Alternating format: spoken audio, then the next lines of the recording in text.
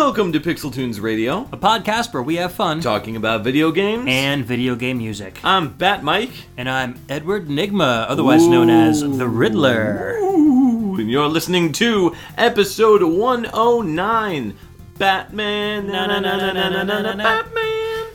We are doing an episode exclusively on Batman-related video games and their video game music. Yeah, mostly classic Batman. Yeah. I think we go up to mostly sprite-based stuff. Early PlayStation, I think, is about where we end. Yeah. You know, we know there's a lot of modern Batman games out Yep. there, but I don't think we're familiar enough with those to really put them on the show. But we're sticking with a lot of stuff that you guys might not know about. Just like we do every episode. Stuff you might not know about, stuff you might be very familiar with. Yes. All excellent music. I was extremely surprised at how much cool music there was from Batman games that I did not even know existed until we started doing research for this show. So you guys are in for a good treat and probably a lot of new information as well. Yeah, there's a lot of really great Batman games and Batman game music. I think the franchises remain mostly consistent.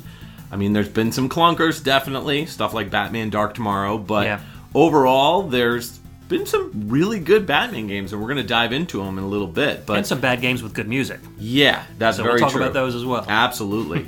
So we wanted to announce a couple things at the beginning of this show. First off, if you want to check out Retro World Expo, it is here in our home state of Connecticut, and you can check it out for September 8th through the 9th. It's a weekend show, and you can check it out at retroworldexpo.com for more information and check out tickets.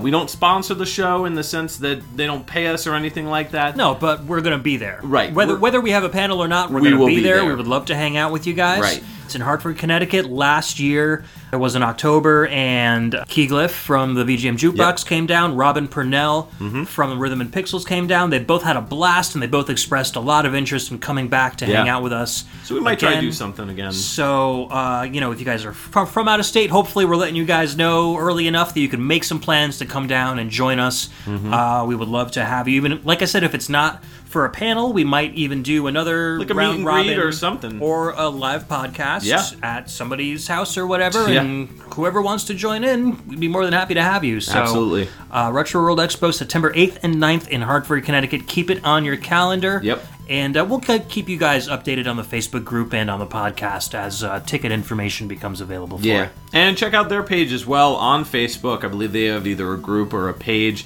that they make announcements at. And I believe you can comment on stuff to let people know that if you did come out and you liked what you saw last time around, you can make more suggestions for those Pixel Tunes Radio guys to come back. Request a Pixel Tunes panel. Yes. That will probably help us get one for sure. Yes, absolutely. All right. So, and then we have one other announcement. What's that, Ed? I'm pregnant. I knew it. Is it mine? It's a bat. It's a bat? Yeah, I got a little too into the Batman research. Yes. No, the real announcement is this is our last Pixel Chat segment of Pixel Tunes podcast. Right. But that doesn't mean we're not doing Pixel Chat anymore. What we've decided to do, since it seems to take so long to get to the music, and we know you guys really want to get to the kind of meat of the show, is that we're going to move Pixel Chat to a video segment on YouTube, on Mike's channel. YouTube.com/dongled. So if you go there, you'll be able to check out the Pixel Chat segments. We're going to release them most likely the day before the episode is going to come out. Yeah. So like the day before the last Wednesday, so the last Tuesday of the month. Right, and so you'll be able to, see us on video. We'll probably add some visual aids to maybe explain more what we're talking about if we bring up different topics. So I think it's going to be a much better format for our question and answer than just audio. Yeah, I agree. And what's nice about it is it also allows us the opportunity to include more of you in this segment. So instead of just asking a question, you can now send in a video to us. If you post a video on YouTube, send us a private link at pixeltunesradio@gmail.com. You could also send us an audio clip if you want your voice to be heard, and we'll play that over it. Or you could just send us a regular question, pixeltunesradio@gmail.com. Send us your questions. So speaking of Pixel Chat, let's get into our Pixel Chat Our segment. last one. Last audio Pixel Chat. Yes. All right, so our first question comes to us from Dan Basiglia, and he asks, favorite shoot-'em-up soundtrack of all time, no console/era restrictions. Favorite shmup soundtrack of all time. Ooh. What do you say? Pensive pauses from both of us, because there's so many good... Yeah. I'm going to say that honestly, I love this soundtrack. Battlemania Daiginjo, also known as Troubleshooter 2. That does not surprise me coming from you.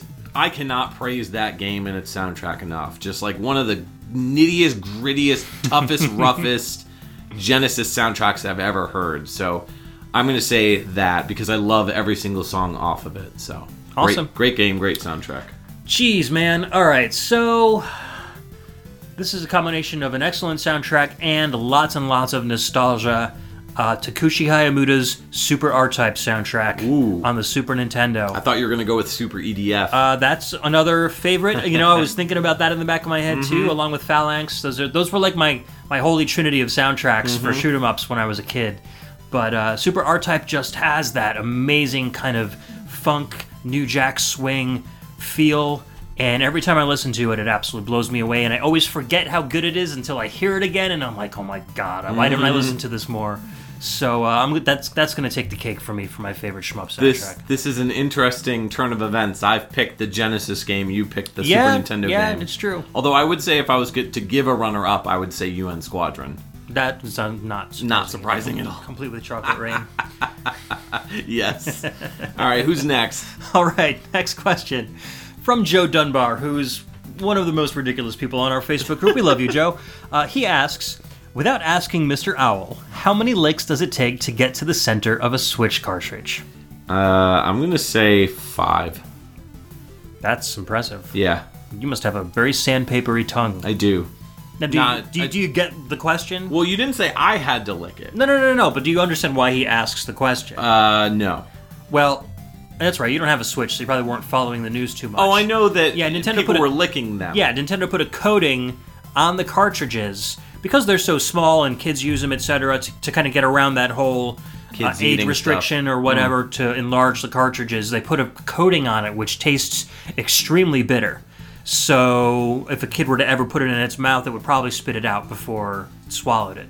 I think that's what Joe's referencing here, is that you probably couldn't even lick it more than a couple times anyway without being completely grossed out by it. This is the Tide Pod of video games. Yes. Oh, man, the Switch Lick Challenge. Yeah. Yeah. There you go. I'm sure it's been done. Let's start a YouTube trend.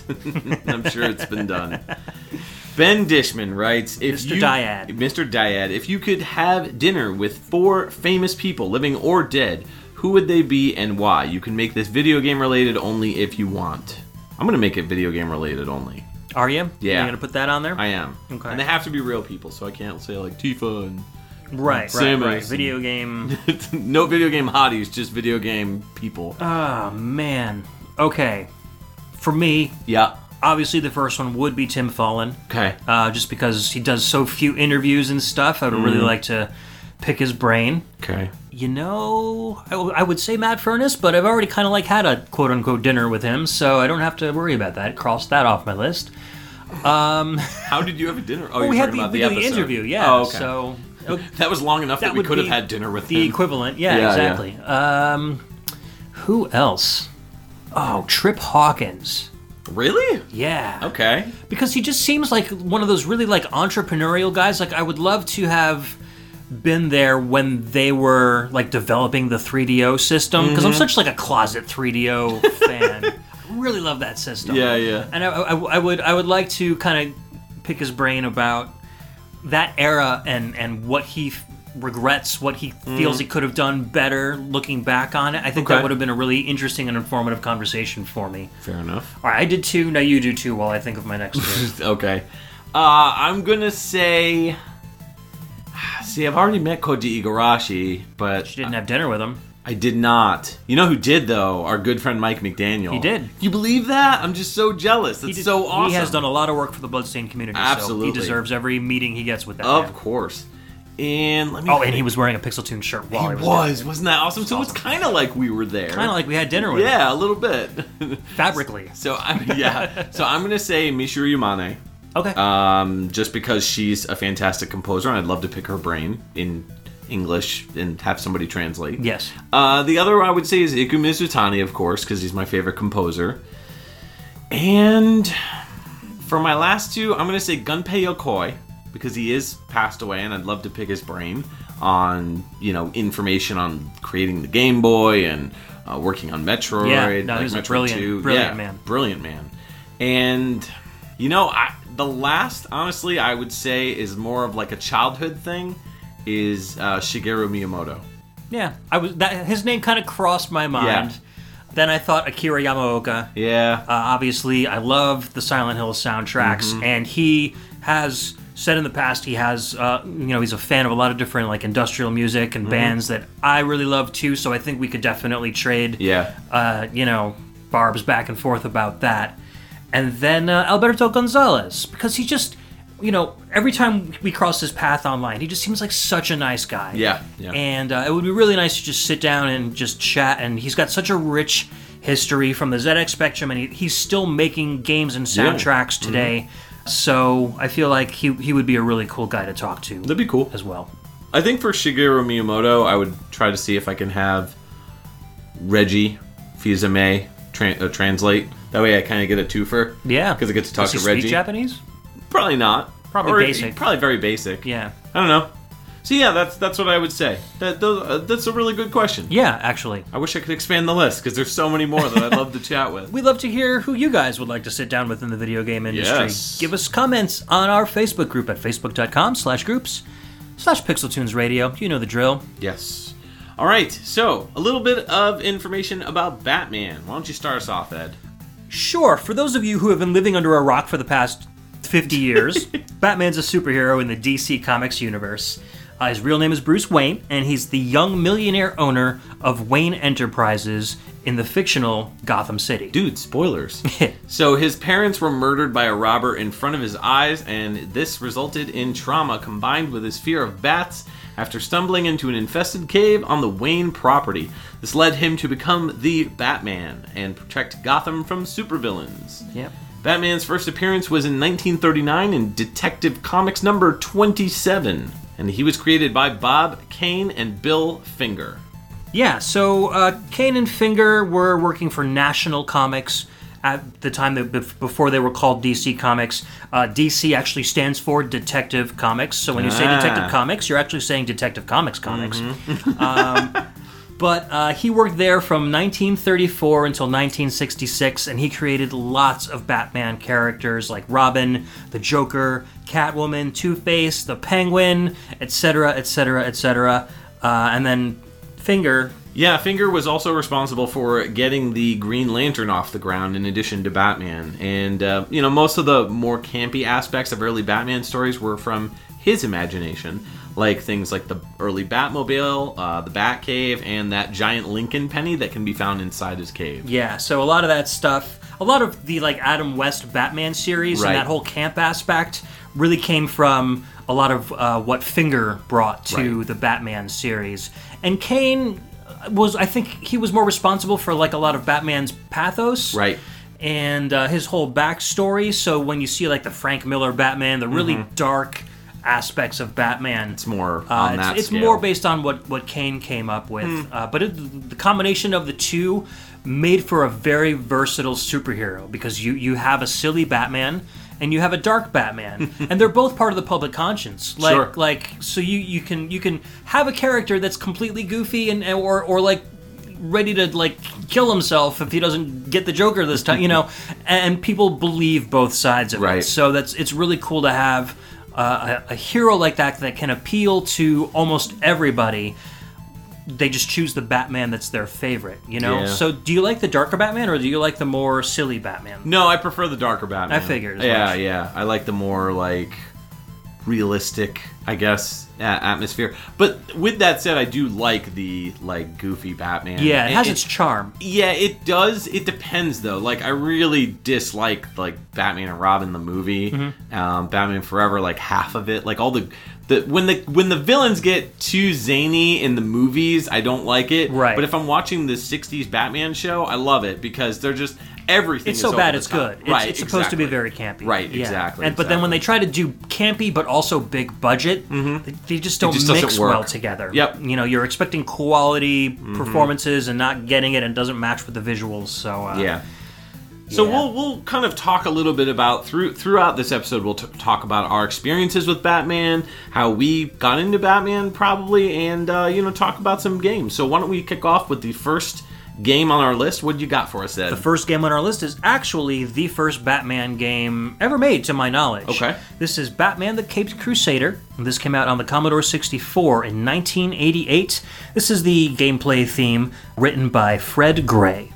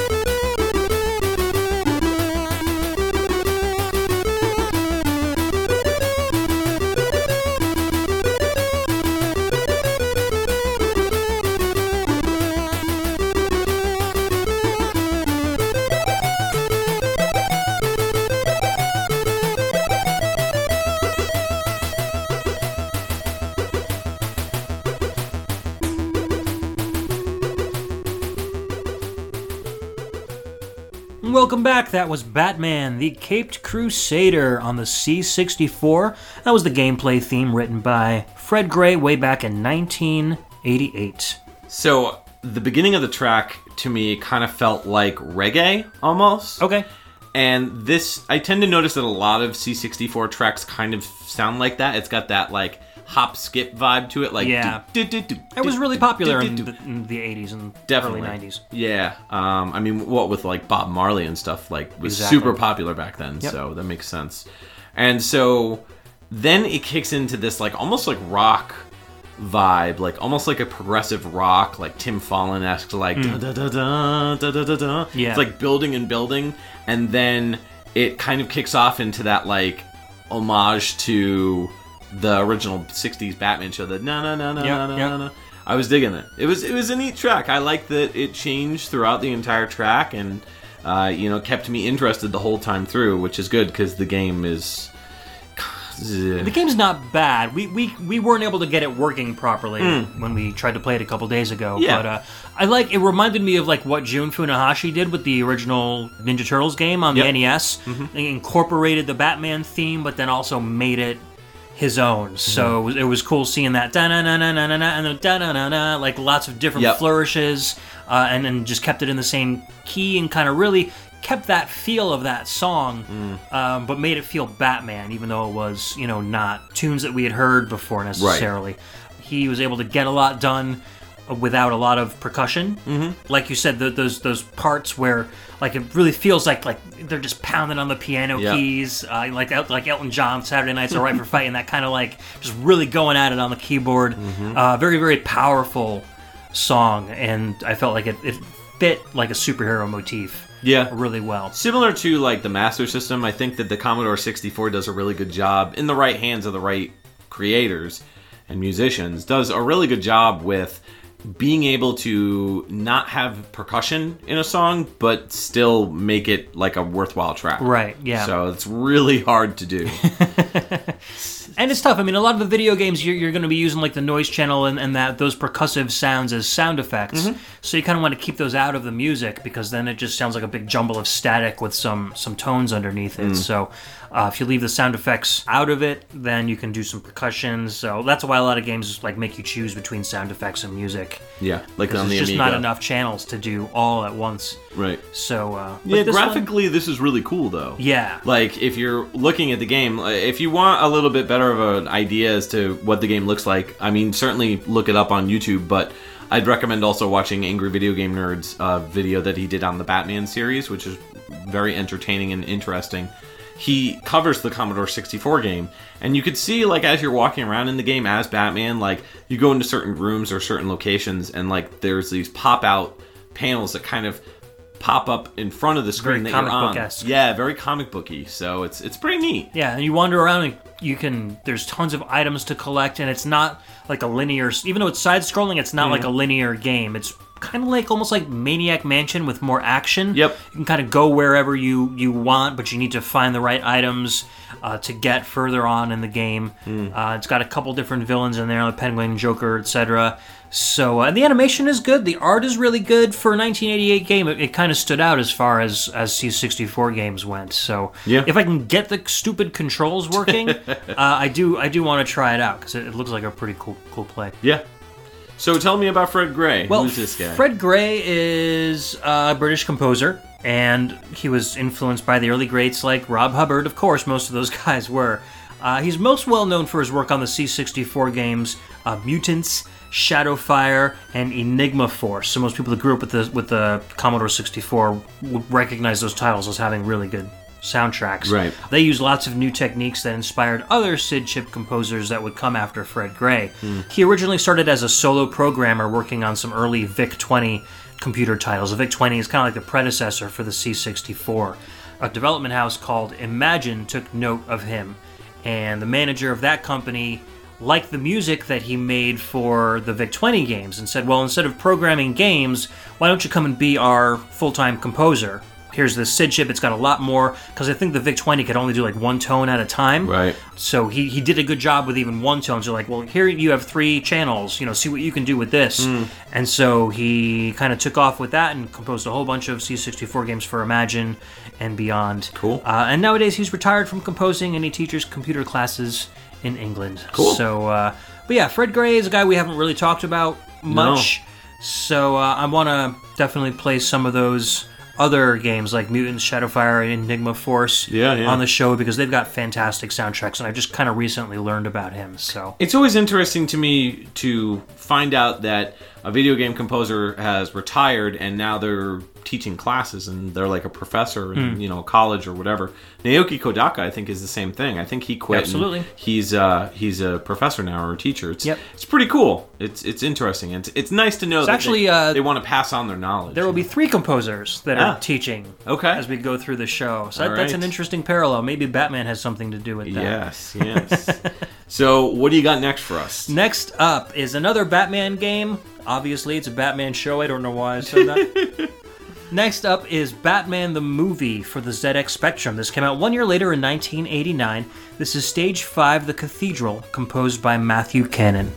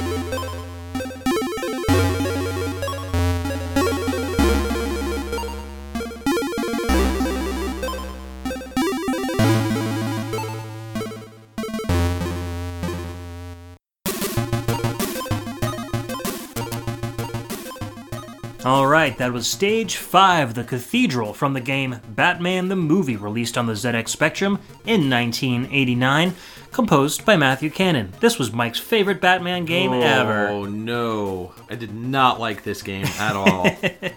It's unfortunate because it's like just an inferior version of a game that we'll be talking about in a little bit. Yeah. It's just very clunky, and it's very slow, and just not good. I mean, you're playing as Batman, obviously.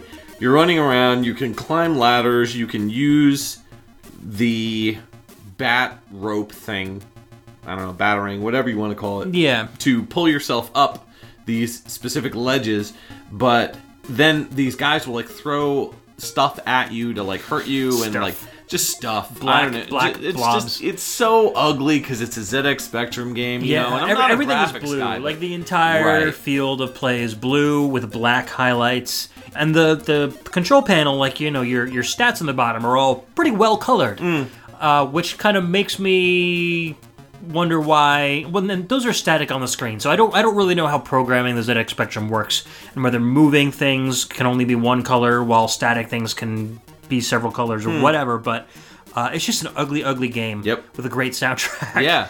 I like this one. As soon as we started it up, I was like, oh my god, this is Reggae 2. It's really funny. Yeah. And Mike just kind of rolled his eye. Not that I have anything wrong with reggae. It's not my... The influence are just so prevalent back Right. then. It's not my go-to when it comes to music. It's one of the last things I'll probably listen to. Yep. But I tend to like it more when it's in video games. Agreed, me too. Yeah. Sure. So... that's a thing. There you go. And this is the last level of the game, Stage 5, the Cathedral. So this is where it is Batman the movie, so this is eventually where you do face off against the Joker at the end of the Don't worry, you'll never hear film. this track if you play this game. Yeah. Because if you're like me, you won't even be able to get through the first Which is level. why we're playing it here. Yes. But that being said, the music does have kind of a very foreboding atmosphere. It's very slow and plodding. You don't even get any percussion until like 2 minutes in, and then it's that really heavy kind of, kick static sound. I like the way that at the beginning, at least with the melody lines, they're so drawn out, and they start really low, and then it takes like almost 8 measures to finally get to where it ends on kind of like a higher note, and then goes back low again. So it just feels very methodical, very slow, very getting where you need to get to, but very slowly, which is kind of like what this game is anyway. Yeah, there's a track that we're going to be playing a little later on in the podcast that is very similar to this in the sense that it's very grindy, very kind of brooding and dark, and I like that about this track. I like that they tried to put in that kind of style of music. Batman's always had that vibe to him aside from like the more slapsticky stuff. Yep. So it's nice that the movie game mirrors the movie game on the game itself. Right. Yeah. They follow the plot pretty well. So a little bit about Matthew Cannon before we move into our next game, who Matthew Cannon also had a hand in composing. He's a British composer again, composed early games developed in the UK. He worked as an employee of Ocean Software alongside Jonathan Dunn from 1987 until 1992. While he was at Ocean, he wrote the music for all the ports of Batman the movie, the game, including the ZX Spectrum port, the one for the Amstrad CPC, the Amiga, the Atari ST, and DOS. He also did games like F-29 Retaliator, the Amiga version of RoboCop 2, the ZX Spectrum and the CPC, and did Rainbow Island 2 and Hook for the NES. After he left Ocean, he contributed some music to the Ken Griffey Jr. Presents Major League Baseball game, which Tim Fallon also worked on. That was from Software Creations.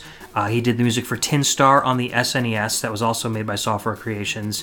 And then his last game that we have information on is called Striker 95, which was a soccer game for DOS, and that was developed by Rage Software, and it came out in the eponymous year of 1995. So he's probably teaching somewhere too. Who knows? Yeah.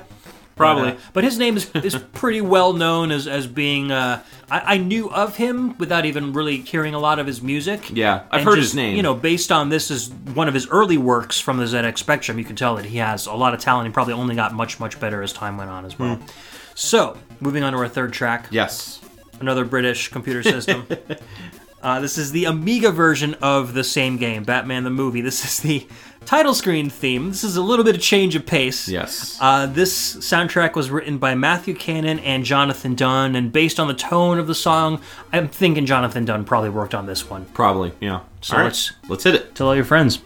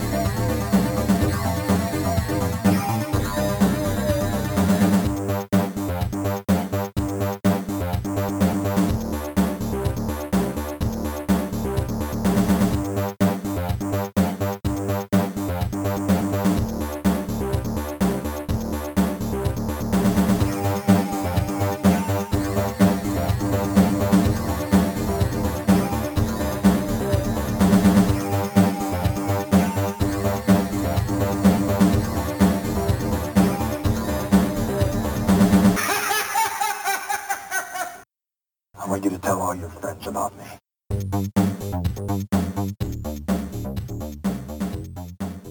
Who are you? I want you to tell all your friends about Matthew Cannon and Jonathan Dunn.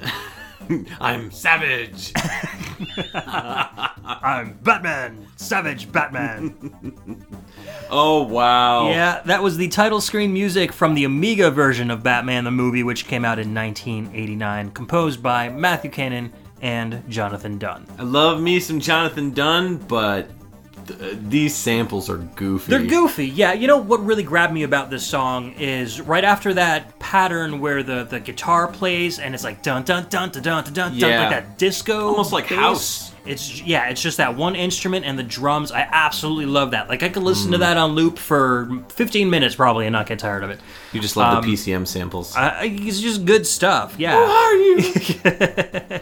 I'm Batman. But that part really grabbed me. It was the fact that part was so minimal. It was just one instrument and percussion, and Yeah. it just sounds so good. So that really kind of made me fall in love with the music. And the samples are just the icing on the cake. Yeah. You know. I love the guitar because it's very clearly, it sounds like somebody just went, like, you know, when you see somebody that's playing the guitar and it's very clear they're not really playing anything.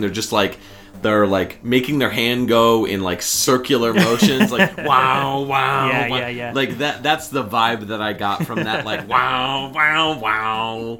It's just, I don't know. It's over the top, it's campy, it's goofy. I really feel like it kind of belongs in a game that's like referencing the 60s Yeah. show. Yeah. But Or this like a 70s version, Right. like a Saturday Night Fever version of Batman. You know. but I do feel like the samples are very clean, very clear. Saturday Night Fever. Saturday.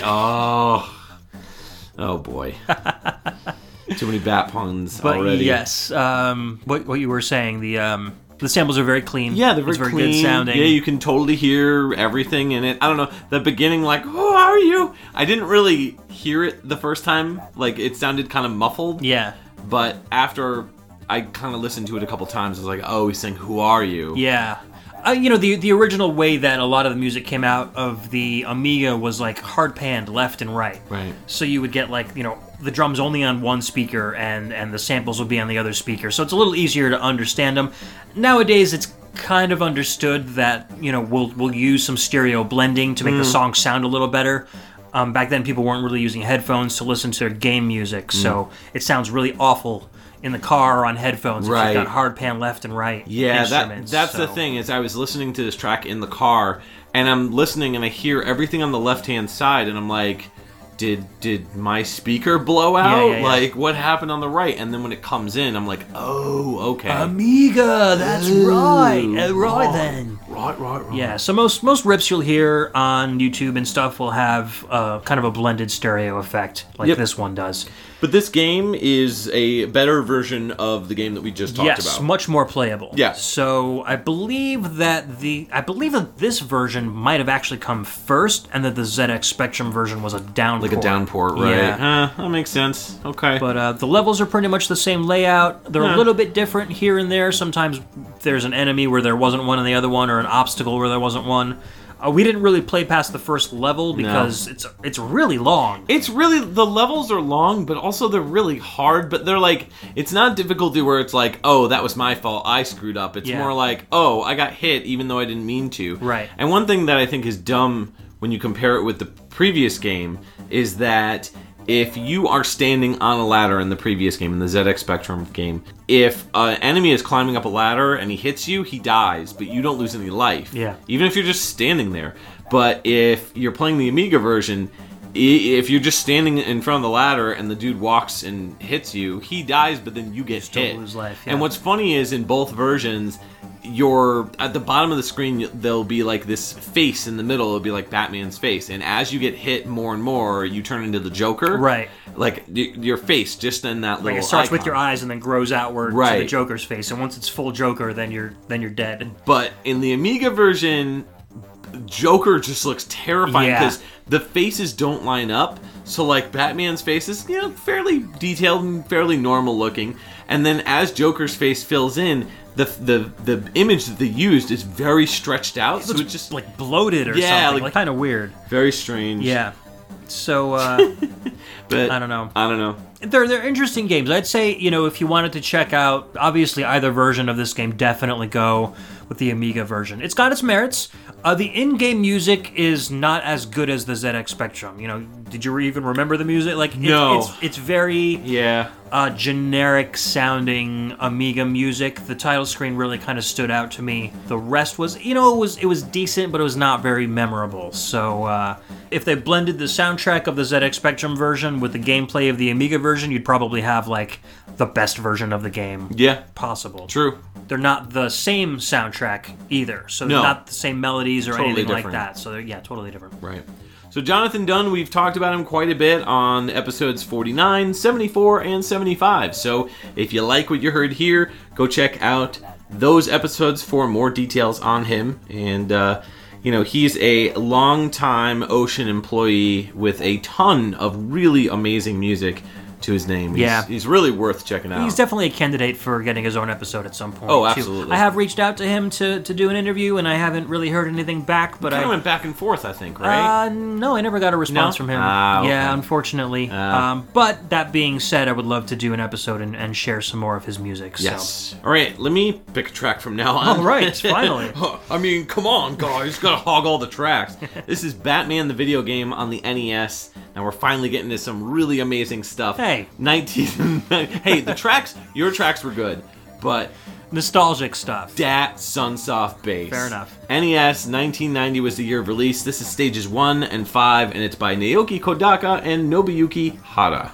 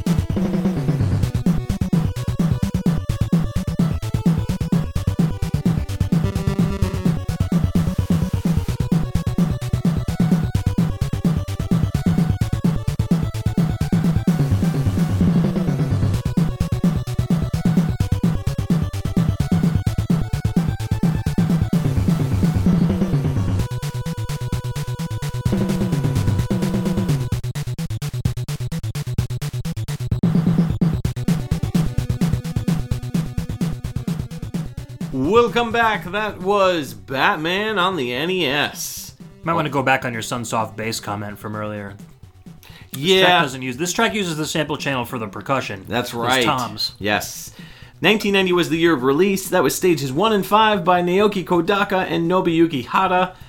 I gotta say, it's interesting to hear Naoki Kodaka's progression when it comes to Sunsoft and Dat Sunsoft bass. Because I've played, not tracks on this podcast, but I've played games like Wings of Medulla or Wing of Medulla, which is a very plain sounding soundtrack from Naoki Kodaka. Then you kind of hear this track and you see the progression as Sunsoft grew more familiar with the tone and sound of the NES hardware. And I think that as they develop their driver definitely. too, as well. But, I mean, they really always focused on making, like, the best possible sounding music. And I'd say that this is probably the last game right before Dat Sunsoft bass really took on, like, a whole new level of just incredible composition and showmanship in terms of the chip. On this track, the drums are really kind of the star instead of the, as you mentioned. For sure. I mean, if this were played live, you'd need a drummer in your band that can like run marathons. Right, this is a stamina draining song. It is, definitely. And I mean, this song has been just beaten into anybody who's played like old school NES games. Like, this is just such a outstanding track. It really kicks off the vibe and feel of the game. It gets you energized, it gets you pumped up, and it makes it so that you want to keep playing this game. Even if you're doing terrible and sucking at the game, because it is a brutal game, it's definitely the type of track that will keep you invested in the gameplay. Yes, for sure. And the graphics, too, in this game. I mean, I was noting as we were playing a couple days ago, just the level of detail in the background is unbelievable. Yeah, the animation, not just on this level, but like if you go to like level 4, there's these like little grindy things on the floor that you'll see, like these little like turning wheels.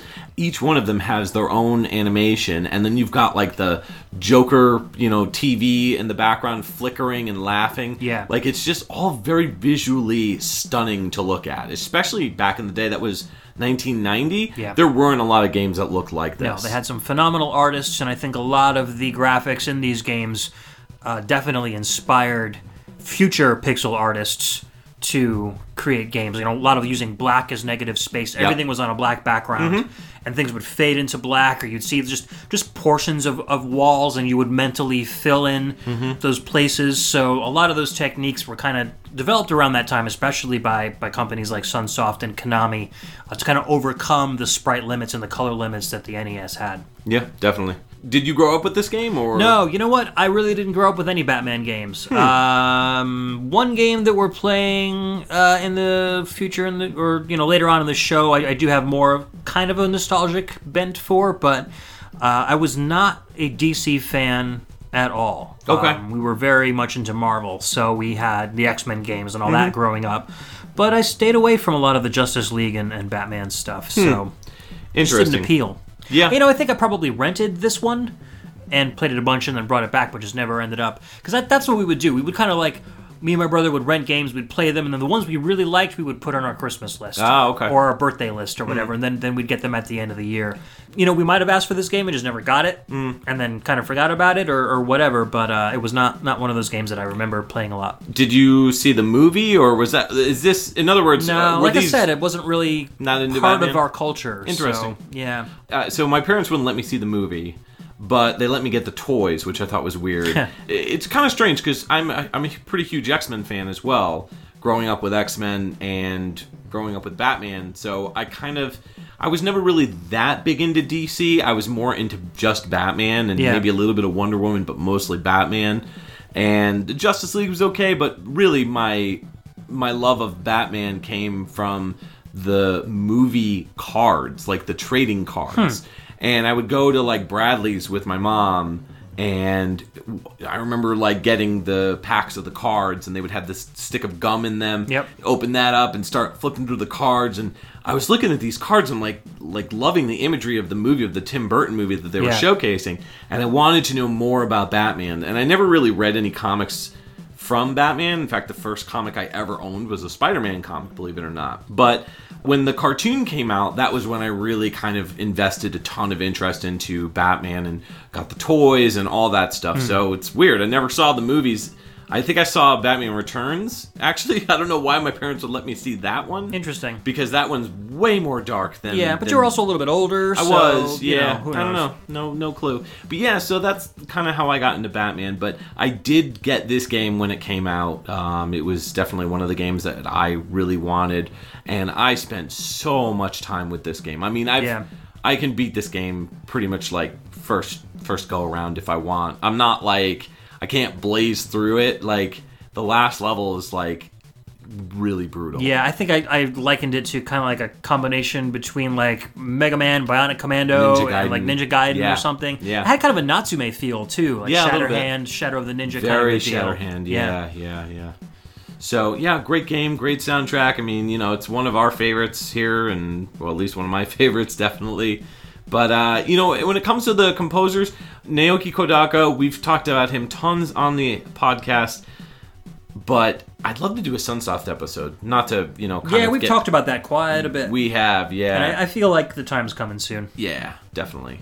So... if we can find tracks we haven't played from them at this point. right. So, he's done tons of different stuff. He started off in 86 with Dead Zone, Ripple Island in 88, Platoon in 88, Freedom Force and Blaster Master, Fester's Quest, the Tengen version of Afterburner 2 on the NES. Really good soundtrack. Journey to Silius, Gremlins 2, Super Spy Hunter. I mean, tons and tons of games.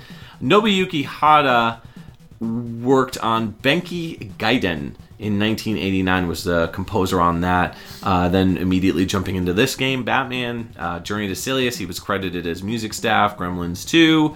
And then he also worked on Euphoria the Saga, Super Spy Hunter. So he works very closely with Naoki Kodaka for the most part. Yeah, usually you'll see them as a trio. It'll be Naoki Kodaka, Nobuyuki Hara, and Shinichi Seiya. Yep. Nobuyuki Hara and Shinichi Seiya were, I don't want to say subordinates to Kodaka, but they did a lot of more of the music programming and stuff, especially less composition. Especially Shinichi Seiya, yeah. But Nobuyuki Hara did work on his own on a couple of soundtracks as well, which we've got actually coming up next. Yep. Let's jump right into it. So the next game we're going to be playing from is Batman on the TurboGrafx 16. This came out in 1990, and this is Stage 4 by Nobuyuki Hara.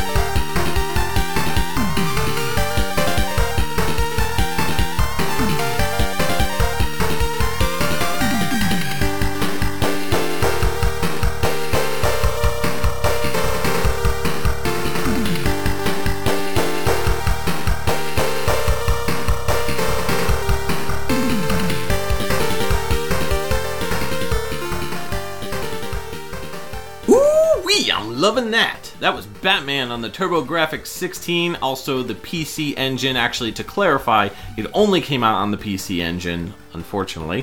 1990 was the year of release. That was Stage 4, and that was by Nobuyuki Hara.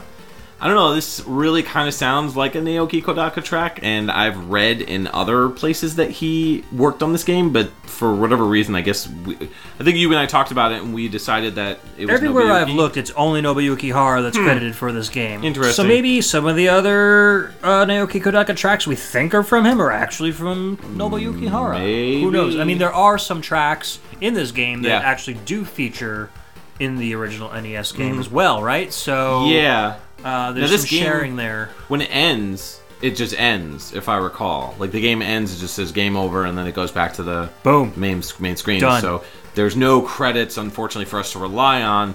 And even then, back in the day, I mean, like, there were barely any credits, in video games. It was very, very scarce to see credits that are accurate. So, oh well.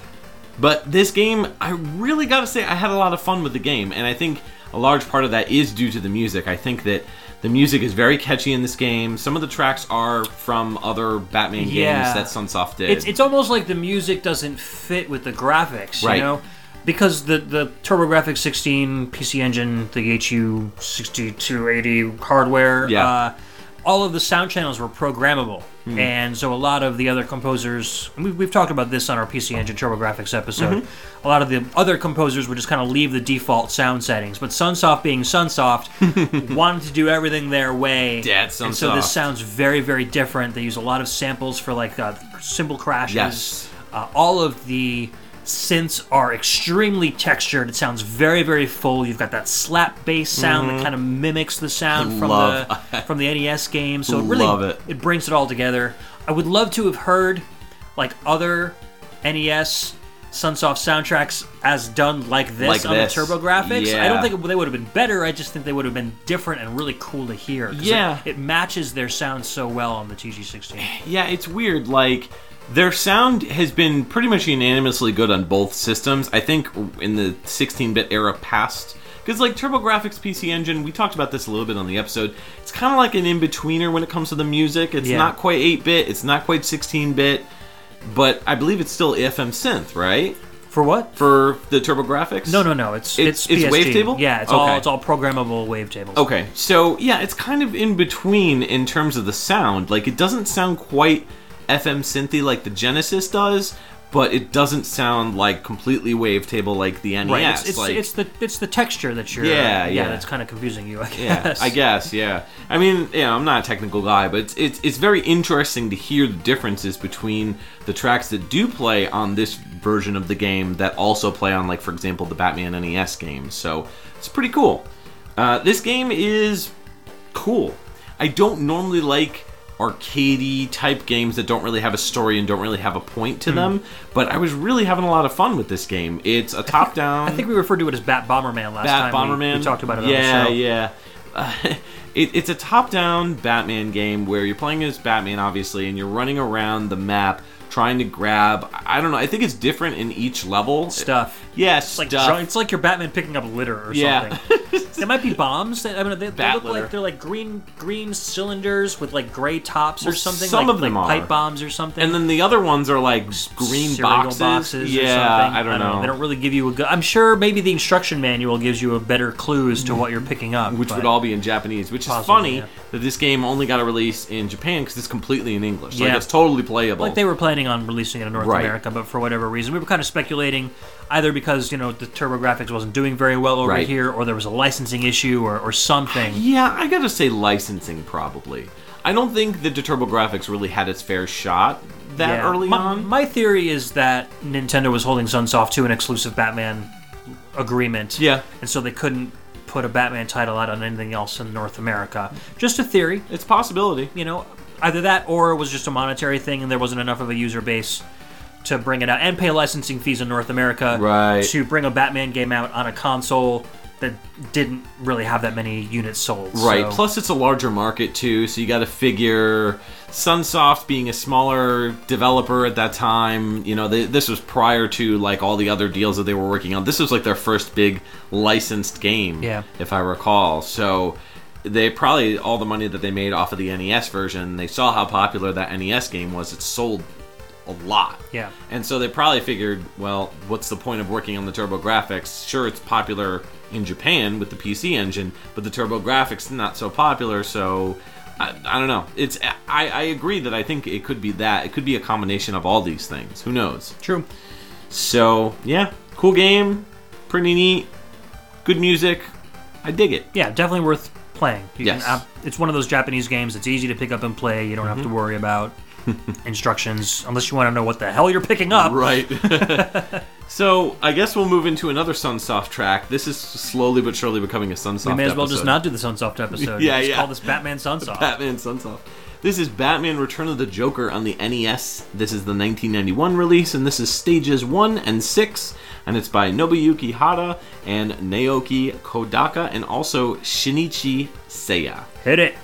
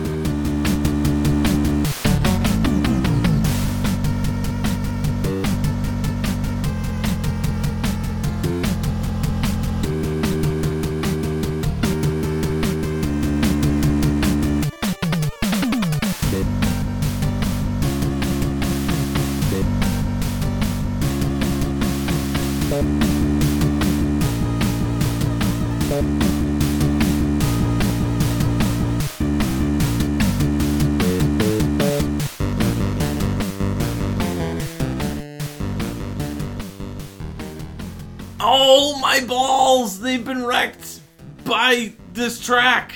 Wow. Yeah. Batman Return of the Joker on the NES. You gotta turn your subwoofer down. Yeah, right? 1991 was the year of release. That was stages 1 and 6, and that was by Nobuyuki Hara, Naoki Kodaka, and Shinichi Seiya. Credited as SS in the game's credits. Super Saiyan. Super Saiyan. Super Shinichi. So what do you think of this track? Oh, I love it. This track convinces me that... well, it doesn't convince me, but makes me theorize that these guys just wrote a whole bunch of NES tracks around the time that this game came out, Fester's Quest came out, and they were like, let's just divvy up these tracks. Yeah. You know, because it sounds so much like level 1, the outer level in Fester's Quest. Yeah. You know, thrashy. Yeah. Yeah. So, but again, that Sunsoft bass just has such a... I'm sorry, the what? That Sunsoft bass there you go. Just has such a unique and recognizable tone, and it's one of those, sounds that as soon as you hear it, you're like, oh, Sunsoft game, obviously. Pretty much. And that's what I love about Sunsoft in the NES days, is that you could hear a track from them and know it's a Sunsoft game. You may not know what game it's from, but you know that's Sunsoft bass. So, exactly. And most likely it's going to be composed by these guys as well. Right. There's very few instances where it was not. So. Yeah, very true.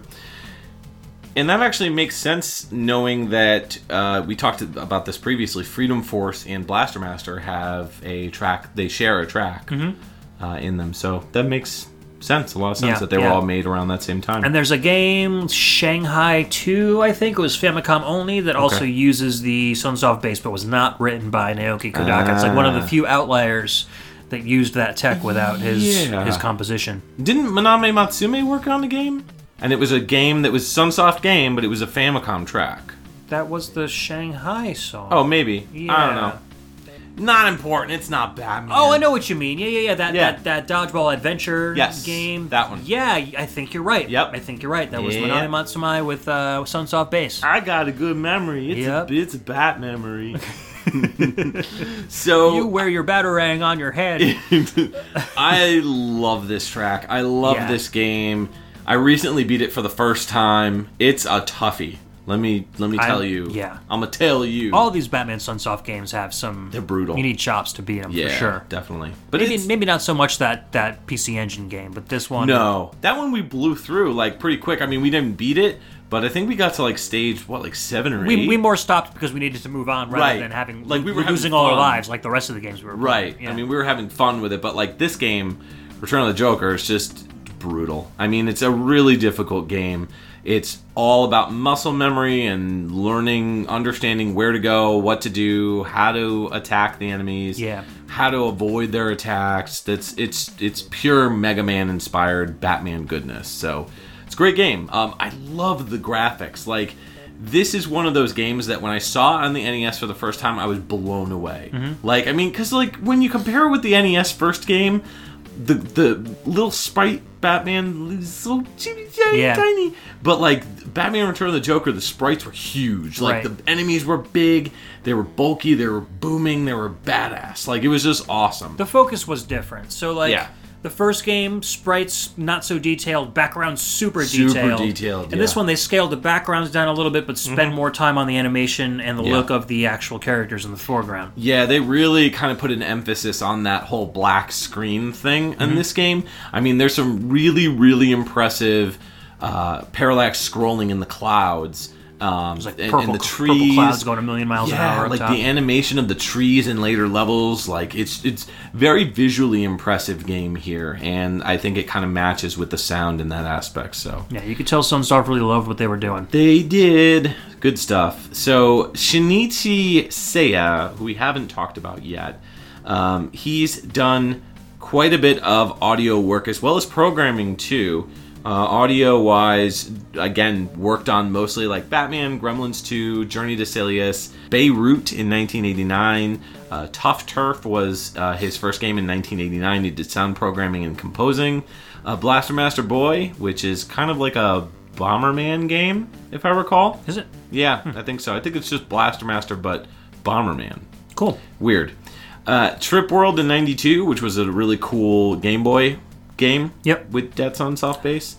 And his last game was Axria Retro World in 2012. So, unlike most of the other composers who kind of tapped out in the mid-90s, he actually kept going, and he kind of like took a break from 92 to 99. In 92 he did Super Fantasy Zone, and then in 99 he did Little Princess Marl Okoku no Ningyo. And then from there did Axria in 2012. So quite a big gap between releases. Must have, got a job doing something else, like, maybe a ninja that Batman had to fight. Maybe. Yeah. Maybe he was just a Batman. Maybe he was just a Batman. Maybe he was a Bat Ninja. Bat Ninja. He was a Ninja Baseball Batman. Perfect. There you go. Sweet. That's an obscure game. Yes, it is. So, yeah, I love this game. I love the soundtrack. I cannot recommend it enough. If you are a Batman fan and you like video games, you'll like that game. Correct. Yes. So, moving on, what do you got for us? Moving on is an interesting title for sure. This is Batman Returns on the Sega CD. The track is Act 2 and Driving Stages 1 through 5, and the Driving Act Introduction, composed by Spencer Nilsson. Whee!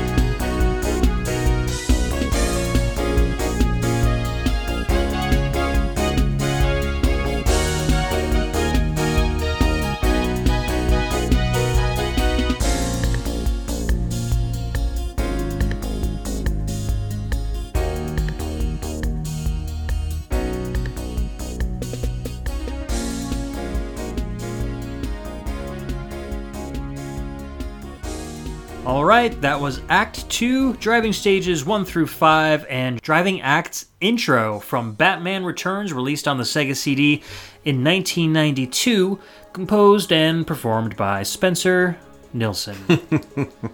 I really enjoyed watching you play this game, I must say.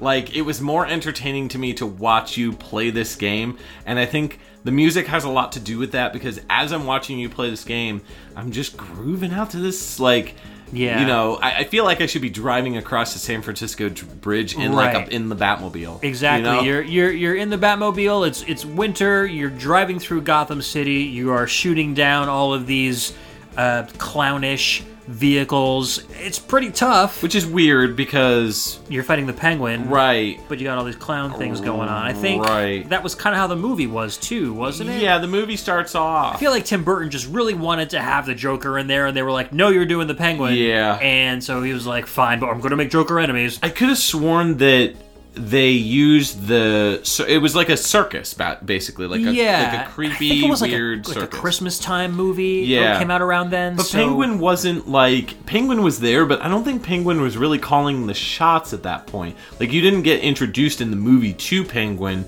at that point in time. It was more just like, hey, here's a bunch of clowns that you have to fight. Yeah, exactly. It was almost as if like Joker had like a clown posse, right? And he was just like.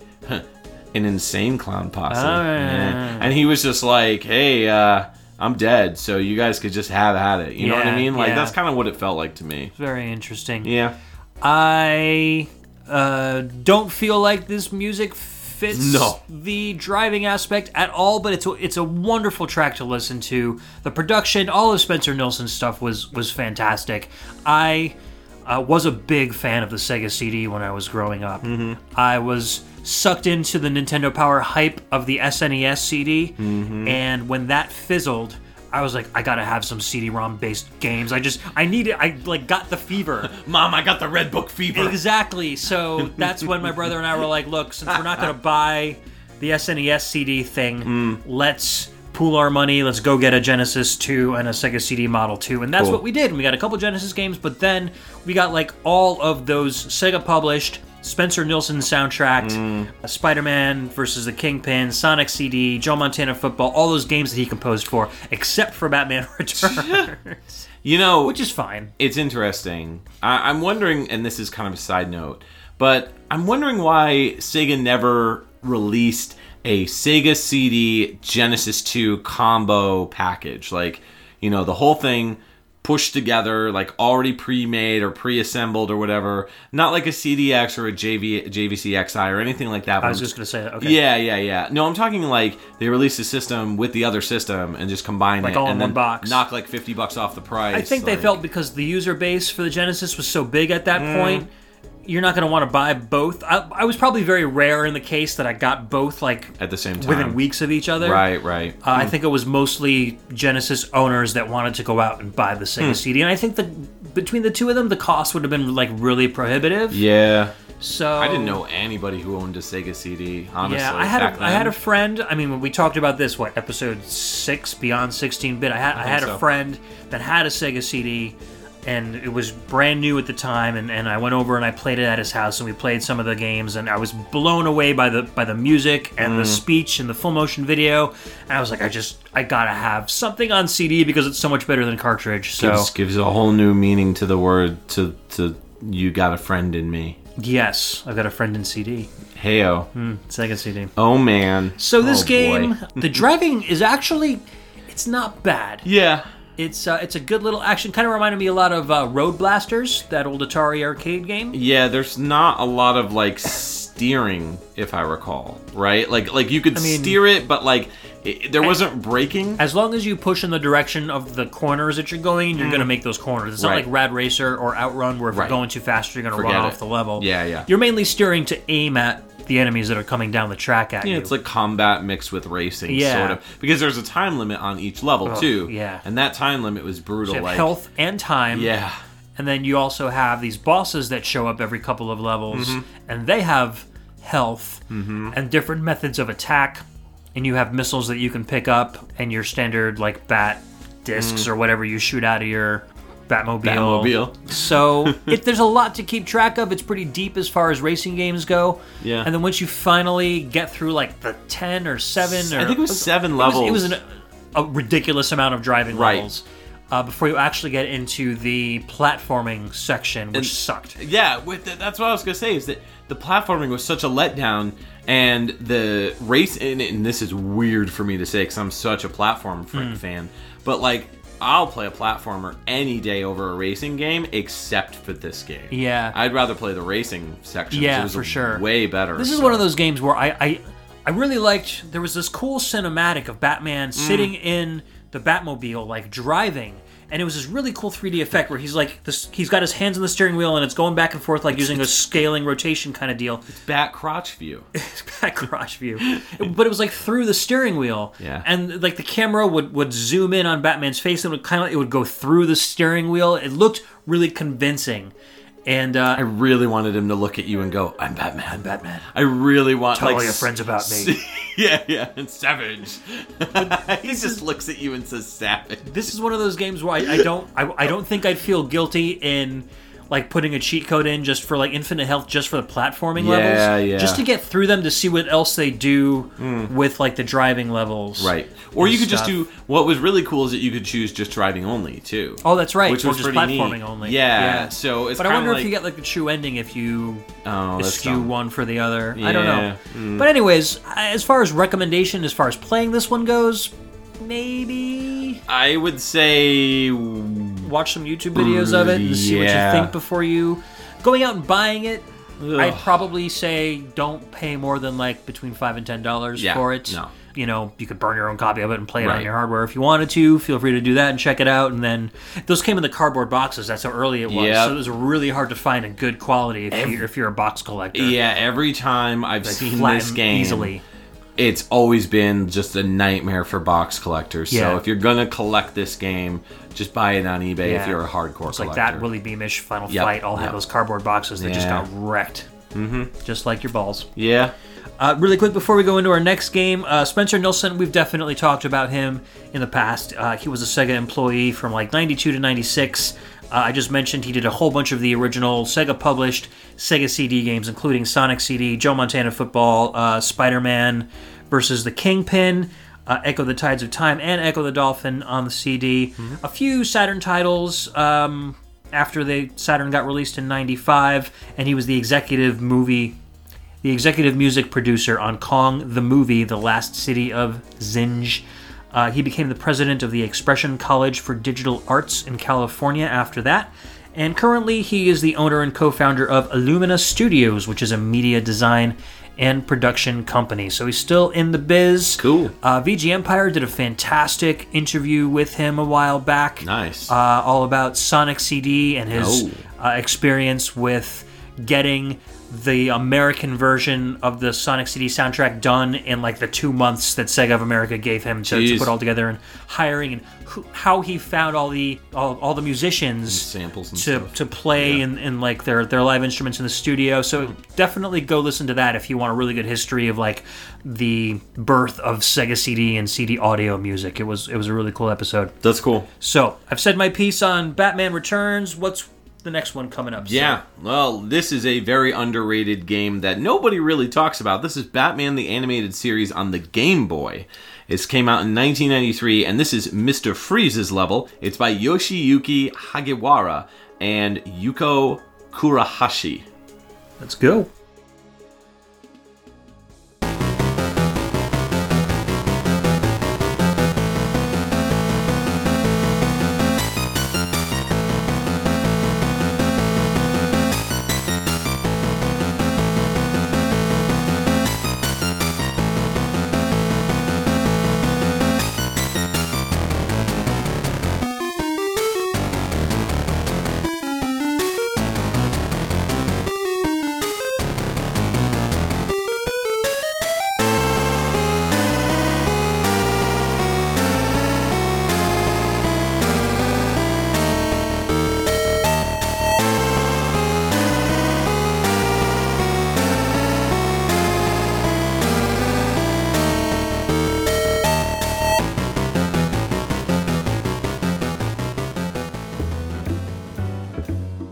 Welcome back to Mr. Freeze Tunes Radio. I'm your ultra cool host, Mr. Freeze. Tonight, we've hijacked the airwaves to play nothing but the chillest hits from all Mr. Freeze levels in all Batman video games. These tunes are so cold, so crisp, they will send chills down your spine. So, donate your life savings to Gotham Radio Station. Attention, Freeze Tunes Radio, so I can help bring an end to my poor wife Nora's suffering. And if you don't, well, let's just say you'll all be put on ice thanks to a cold fission nuclear bomb that will take all of us back to the Ice Age. Not so fast, Freeze. Time to put you back in the hot seat at Arkham. Batman, what an unexpected joke from you. But I think your stand-up career needs to be put on ice. Freeze! Your game ends... No, wait a second. Ed? Mike, why are you dressed like that? What do you mean? I thought I was going to be Batman in this skit. No, I specifically said I wanted to be Batman. I mean, I do have the dashing good looks and witty charm. You're too much of a goofball for Batman. Hey now, I can be smoldery. Yeah, but that's not what you're known for. Hey, You gotta play to your natural gifts. Yeah, but it excuse doesn't me. always have to be that way. Hey. I mean, I think you'd be a better Joker. Yeah, and you'd be a better Poison Ivy. Oh, well... Stop! What? This is my show, so it's time to play ice together. Ice together, yeah, I get it. Okay, that just deserves a battering to the face. Ha! You only cracked my helmet. Yeah, well, how about this? No! I'm melting! Wait, what is that smell? Is that hot pickle soup? With butter. That's so disgusting! No! Well, thanks to Batman, the day is safe again.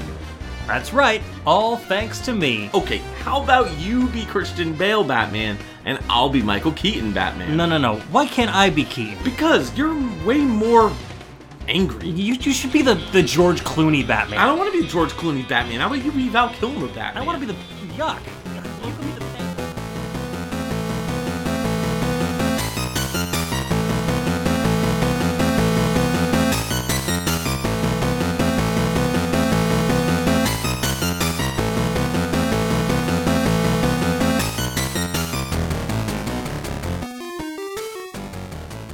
Welcome back. That was Batman the Animated Series on the Game Boy. 1993 was the year of release. That was Mr. Freeze's level, and that was by Yoshiyuki Hagiwara and Yuko Kurahashi. All I gotta say about this track is da da da da da da da da do do do do do da da da da da da da da. This song confuses me and makes me wonder if I want to live. I love that sawtooth bass. Oh my goodness. It's very harsh. It is. And I was trying to figure out the time signature, and it was like 8-2 or something. It's like 1 2 3 4 5 6 1 2 3 4 1 2 3 4 5 6 1 2 3 4. So it's really tough, like 6 4 or something, and then it goes 6-2. I think it was like 1 2 3 4 5 6 1 2 3 4 5 6 1 2. Yeah. So I was like, oh my god, and I've said Your it, head explode. I've said it in the past. I like 4/4 time signatures for some reason. When things get all progressive and Right.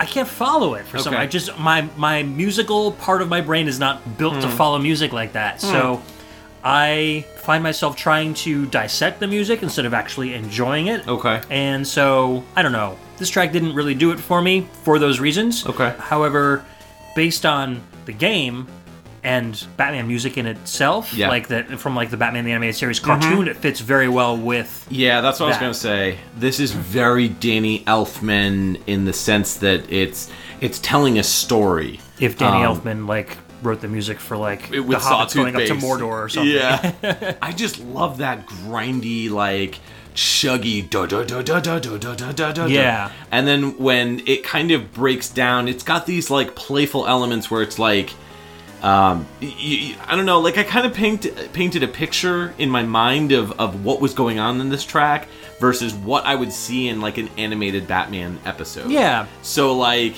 This would be like with like the final scene in the cartoon where Right. Batman was finally facing off against whatever villain was in the episode. Right. Well, like, say he's like chasing Mr. Freeze, and it's like Mr. Freeze is gaining ground. Like, you know, he's like da da da da da, Like the top of a train or something. Yeah. Exactly. And then it all comes crashing down, and it makes me feel like either Batman like goes through like several stories because it's like dun dun dun dun dun dun dun dun dun. It's really just an interesting track, especially when you compare it with the rest of the soundtrack. We played through a little bit of this game, and you know, the initial level, the first level, is very like Batman the Animated Series, like the stereotypical like Danny Elfman, like, you know, that like main theme that you would hear. Right. And so you get a lot of that throughout this soundtrack, but for whatever reason, this track in particular just made my ears perk up. And I don't know if it was that sawtooth bass in the Game Boy or not, but it sounded like something that would have fit right at home in like a Castlevania game as well. Yeah, and I think it could be translated very well to like a black metal song or something. I feel like that's another reason why it might have appealed to you too, because that sawtooth bass could easily be like just a chuggy detuned guitar, or you know, a brass or string section. So it kind of is a versatile piece. Yeah, it's pretty interesting. It's definitely a progressive track that I think that, you know, like you said, if it's not your jam, you're gonna kind of tune it out. But if you can kind of understand the complexities and the playful nature of the track, I think that you'll kind of dig it. So, I don't know. Dig it. Yeah. So cool. Yeah. Now Yoshiyuki Hagiwara, I believe I've talked about him before. He did Raging Fighter in 1993, Ganbare Goemon Sarawareta Ebisumaru in 1991, did sound on that. Gradius the Interstellar Assault, that's probably where we talked about him previously, playing a track off of that in 1991, and that was Mission Impossible was his first game in 1990, so pretty much like a Konami composer all the way through his career.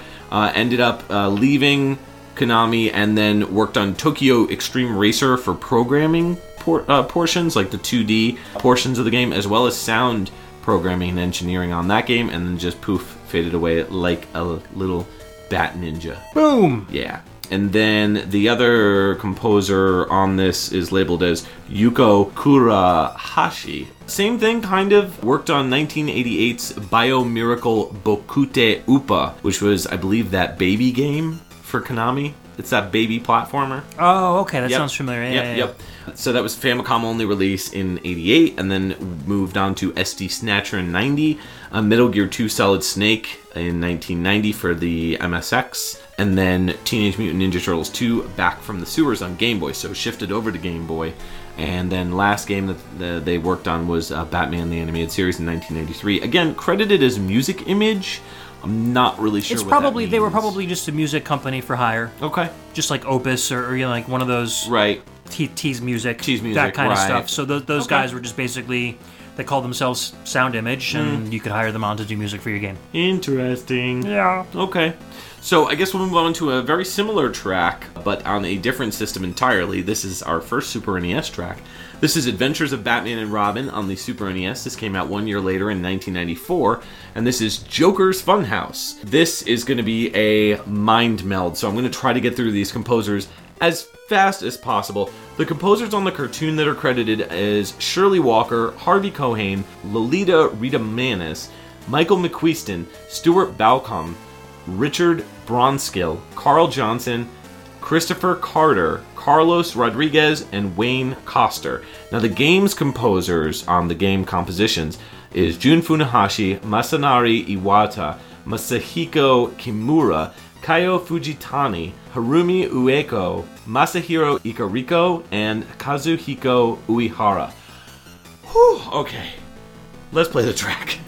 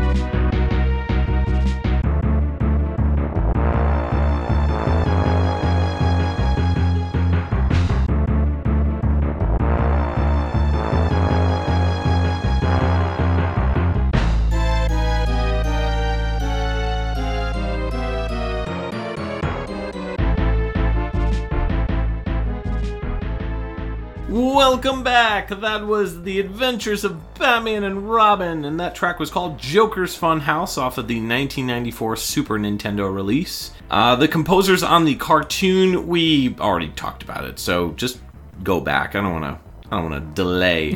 But the game composers Jun Funahashi, Masahari Iwata, Masahiko Kimura, Kayo Fujitani, Harumi Ueko, Masahiro Ikariko, and Kazuhiko Uehara. Lots of familiar Konami names in that list. Yes, definitely. Tons of Konami stalwarts. So, yeah, this game is fun. Really cool game. It was a game that I never really got a chance to play. I just recently picked it up, a part of a swap meet game deal thing, and I got it for a really good price, and I was like, yeah, sure, why not? Yeah. And it is a really fantastic game. I mean, it captures the spirit of the cartoon so well, both in music and graphics and animation, even dialogue. Like it was like they worked hand in hand with the cartoon directors to really make this the best they could.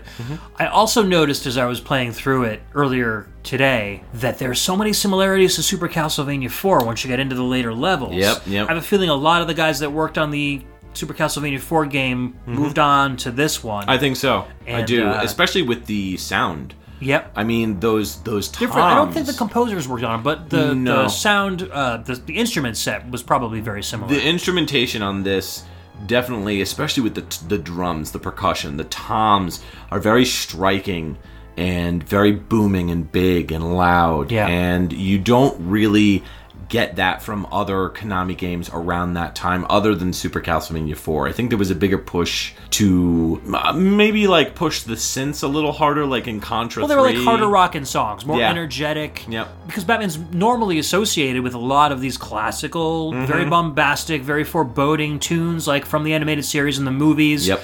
So, as much as the hard rocking soundtracks on the Sunsoft titles were amazing, and I'm so glad that we have them, they didn't feel like Batman. Right, agreed. So, getting to this point where music was like this, it was great. And then the Genesis counterpart to this was two totally different games, but both games are fantastic, but it had a Just for Kids soundtrack, yes, which was not Batman at all, right? Either. True, so this, I feel like, as far as the whole package goes, feels the most like a Batman, the Batman experience. Of that era. Yeah. No, I couldn't agree more. I do really love that Batman game for Genesis, The Adventures of Batman and Robin. I think it's a really cool game that that's fantastic effects. Oh yeah, really it was definitely a hardware pusher back in the day. Whereas this, not so much. I mean, there are some very visually impressive things going on with the game. Yeah, there's some great Mode 7 effects. Yep. Some great animation. I just think, I don't know, it feels almost effortless. Like, I think it really did push the hardware to the limits, but they did it so well. Right. And so cleanly that you don't even realize what you're looking at. It feels more like a live action cartoon. It feels like a 2D Saturn game almost. In the level of depth. And like, so when you're fighting like the Joker at the end of the first level, you know, you're on this roller coaster and you're each on separate cars, and then it goes around a loop, and the whole background rotates completely effortlessly. Yep. And then once you beat that part, you get into this level or this area where the camera shifts, and now the roller coaster cars are coming at the screen. Right. And the bottom of the level is it's just Mode 7, and you see the two tracks, and they're swirling back and forth, and the Joker's throwing bombs at you. And it's so cleanly done that you don't even realize it, and it just feels like you're in a 3D world at that point. I think that Konami was really trying to focus on making bigger, badder bosses. And I think that when a lot of their people left to form Treasure, that when they saw what was capable with stuff like Gunstar Heroes, they kind of answered that with Contra Hard Corps. And it's kind of very similar in that. Boss parades. Boss parades. Yeah. So I really do feel like the two were competing with one another. And I kind of feel like this game kind of fell into that trap as well. I think that the bosses in this game were really the stars of the show. Yeah. I mean, even when you get to a mini-boss like that very first level that this track plays in, when you're facing off against the Nutcracker guy who's like stabbing, he's like a knight. He just takes up literally the entire screen. The entire screen. He's huge, he's ginormous, and he stabs the ground, and you climb up, and the whole thing just has this like weird like 3D effect. It's really cool. So great game visually, and audiovisually. So, as far as the composers go, we've talked about every single one of them on previous episodes. I don't want to get too deep into it, but we've covered every single one of them. So, listen to any episode. Just a lot of those Cowboys of Moo Mesa, Yep. Turtles in Time, a lot of those Super Nintendo, Konami, at least some combination of a lot of those composers worked on a lot of those games. Yep, absolutely. So, and then, I mentioned the composers on the cartoon in the previous, just before the end of the last break. This game takes most of its music as inspiration or literally from the tracks from the arranged show. music. Right. So you can't go wrong with this game. Great game, great soundtrack. Overall, it's just a lot of fun, and it gives you a great challenge too. So definitely highly recommended. Yep. All right. So moving in from one Batman cartoon game to another, what do you got for us? Yeah, this one is Stage 1 from Batman Beyond: Return of the Joker. This came out on the PlayStation 1 and the N64 in the year 2000. Whoa. So futuristic. Ooh. Composer is Mr. or Mrs. Unknown. Hey. And speaking of rocking tracks, this one will probably rock your socks off. Let's take a listen. Boom.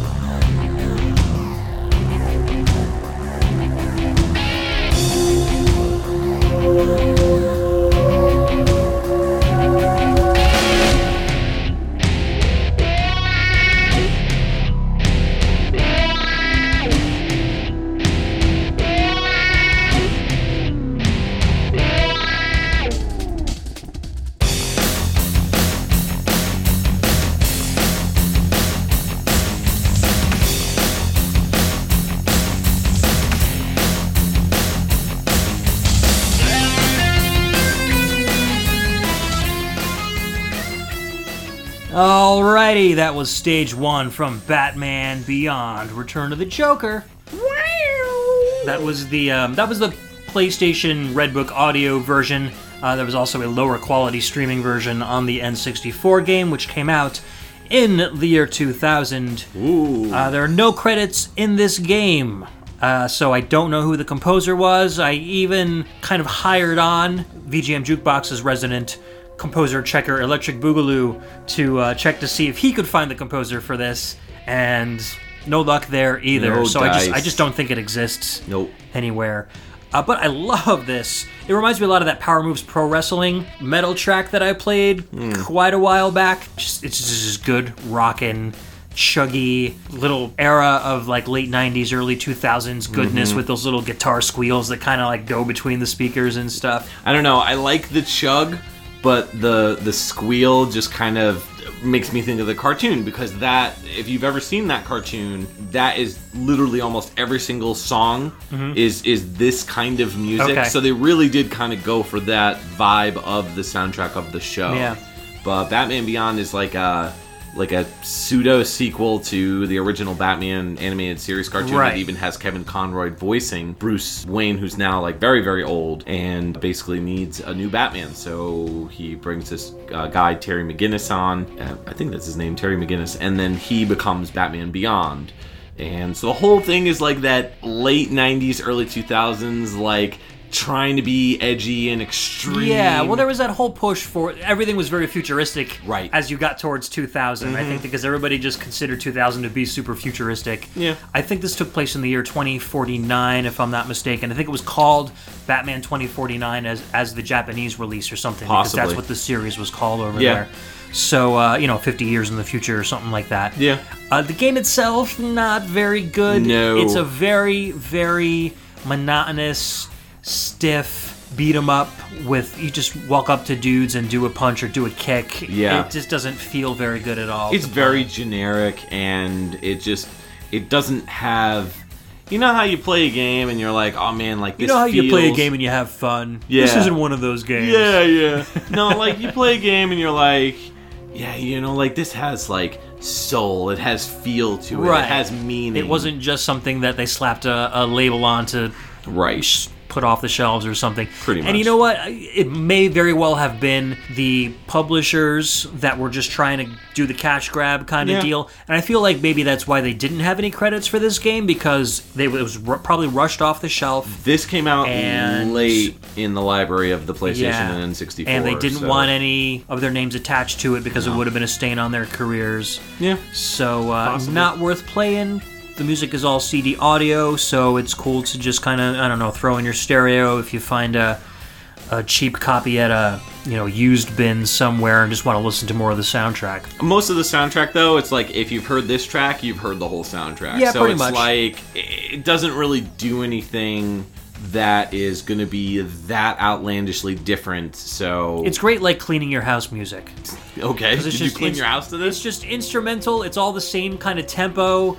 It's just kind of like or like running on a treadmill or something. It's just like there's not a lot of change-ups in the soundtrack, so you can just kind of, like the Quake 2 soundtrack is great for that kind of stuff, because it's all just one tone, but it's all kind of get up and go the whole way through. Now all I can picture is you cleaning your house, and like every time... you're just like headbanging. You're wearing like like a leather jacket with studs on or whatever. And I just picture the Batman Beyond cowl. Yeah, just the cowl. And I just picture you like dut, dut, dut, dut, dut, and then like when a guitar squeal when it goes wah. It's the squeegee going across the window, or like the duster. You just like start knocking stuff over off your mantle like wah. Take that, perfect. Evil doer, Batman, evil duster. Batman Beyond Dust. Yes, it needs to be a game. Yes, Return of the Squeegee. Yes. So, that's Batman Beyond. Yeah. Okay, then. Let's move on to our next one. All right, what do you got? This one's actually a little bit better than the other one, and with a fantastic soundtrack that suffers from Game Boy Advance-itis. Right. This one is from Batman Rise of Sin 2. This is a Game Boy Advance game that came out in 2003. I'm choosing Clayface because it's just, I don't know, all the music is awesome because it's by Barry Leitch, so let's give it a listen. Cool.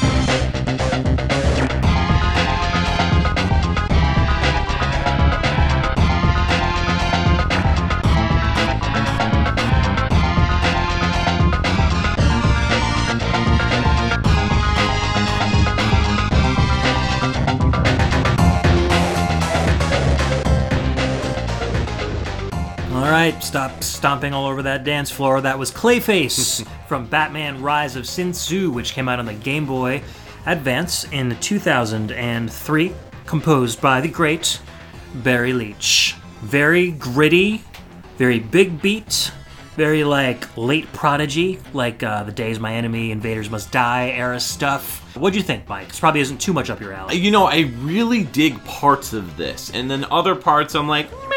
Probably the opposite parts of what I like. Probably. Let's see if we could get this right. I really like the parts that's like dun dun dun dun dun dun dun dun. Okay, that's what I like too. All right, that's the part that sounds most like the Prodigy to me. Right. Now I really dig that just because it has like a dark, evil, like synthy vibe to it, but it also has that like plotting, like more metallic kind of sound to it as well. So that was my favorite part. The rest of the synths in the track, they're not bad, like but those faux horns. Yeah. I don't mind them, but They don't stand out to me. I think if we were able to hear this track in Not on the Game Boy Advance. maybe like for Yes. what they were originally composed, because Right. the Game Boy Advance is infamous for completely nerfing Mm-hmm. of the quality of any song you put into it. It depends. It this- depends on the driver that you're using. Right, you know? exactly. And this is actually like a clean ripped version. Like this sounds better than what came out of the Game Boy Advance. If Right. you listen to it from the Game Boy Advance, it sounds even muddier than this. So, I'm very curious about this soundtrack though, because it doesn't feel Batman. I know Barry Leitch really likes old school like goth and industrial stuff. It's funny because just a couple of weeks ago he did on Facebook he did a 10 days his like albums that influenced him kind of deal, which a lot of people were doing, and there were so many albums on there that like were also like some of my favorite albums, like Nine Inch Nails, Sisters of Mercy, The Mission, Depeche Mode. Right. He's got all those influences, and you don't hear a lot of those influences that much in games like Top Gear and some of the older Amiga stuff he did. Right. But then this soundtrack has like those break beats and those really gritty synths, and it's got a lot of very industrial, synthwave kind of elements to it. So I'm wondering if Barry just kind of made these songs and the developer was like, hey, let's just throw them in, or if that was the direction he got. Possibly. But it's cool. I mean, I really like this soundtrack because you don't get a lot of music like this in a lot of games, especially on the Game Boy Advance. And normally with Game Boy Advance, they sound just kind of like beefed up Super Nintendo tunes. True. For the most part. So this stood out as being really unique to me, and I really kind of wanted to share something from it. I think that if you are going to hear something like this, it is going to be on the Game Boy Advance, though. Like, I feel like right around this time, developers were trying to really push, like, electronic music or music that 2003, had... yeah. Yeah, like that. Electronica was kind of becoming big. It was Prodigy, pretty big. that kind of stuff. Yeah. Yep. And that kind of fit in with what Barry Leitch's musical tastes really were. So I think he was kind of maybe jumping at the chance to compose in a style that was familiar to him, and have the opportunity to do so. I can see that, definitely. Yeah. The game itself, pretty decent for a Game Boy Advance game. Side-scroller, decent animation, good animation with very low detail on your sprites. Yes. The characters were very, very basic looking. Yeah, and it was a bit like the animation itself was really cool, but the backgrounds are very bland. Yeah. The whole thing just felt very bland. And the more frames of animation you have, the more difficult it is to control your character. Yeah. So when you're jumping, is like he's got to duck down, and then his legs have to spring up. Like it Right. looked very realistic, but it's also taking him a long time to do everything. The animation being so in depth made it that the game itself was less fun to play. like because it was Spider-Man so Web of advanced. Fire on the 32X, it Yeah. felt very much kind of like overproduced in Right. terms of the animation and stuff, Yeah. which kind of got in the way of your gameplay. Yeah, it's kind of a shame. I mean, I really wanted to love this one, especially since I really dug the GameCube version of this game, like the Big Brother version of this title, which is actually a really cool game with some really good music as well. And I was debating whether or not I should pick from that. And I saw you pick this, and I was like, I'll just let him pick that, so... Thanks, guy. But I do think that the GameCube version of this game is much better than the Game Boy Advance version. That's more of like a beat 'em up kind of style, Yeah. and you could play as like, I think it's up to 4 players. You can play as like Batman, Batgirl, like Young Robin, and then like Nightwing. Okay. If I recall. Makes sense. So yeah, it's like a 4-player like party beat 'em up kind of game, and it's relatively fun. So if you like Final Fight, type stuff. Definitely a beat 'em up worth checking out. Cool. So Yeah, let's check it out. yeah. All right. What So, you got? I would talk about Barry Leitch, but we've played him on episodes 9, 26, 36, 49, 58, 75, and 105. I think we should actually put some stats out at some point about who's our most played composer, Yeah. what's our most played console. I wonder, if we could maybe get some people on the Facebook group to kind of guess to see, what our most played composer, console, genre, whatever, Yeah. or company. And then kind of actually put those stats out and see who got the closest. That would be kind of fun. With to do. 100+ episodes, that's a lot of research, but Well, we have a spreadsheet, so it's going That's to be true. easy for us to do it. Yes. I'm not expecting our listeners to go out and do the research. Right. I just based on what they've heard and what our predilections are, I'm curious they to see think. what they think. Yeah. We've played the most of over the years. well, I would say that going from one composer that we've played so much to another, This is our final track of the episode. This is Batman the Brave and the Bold. This came out on the DS and the Wii in 2010, but we are going to be playing from the DS version. And we'll tell you a little bit about the differences between the soundtracks when we get back. This is the Catwoman boss level, and this is by Jake Kaufman and also Michael McQuiston, right? Yeah, he composed for the series, probably. Right. The cartoon series. Yeah. So, and also Michael McQuiston, Lolita Ritamanis, and Christopher Carter.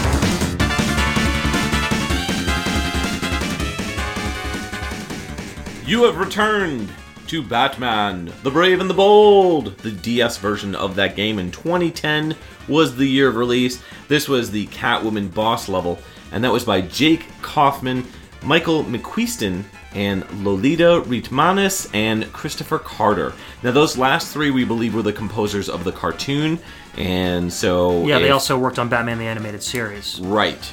So I think that they took a lot of inspiration from the Batman Brave and the Bold cartoon, which I haven't seen the cartoon. I've heard it's actually really good.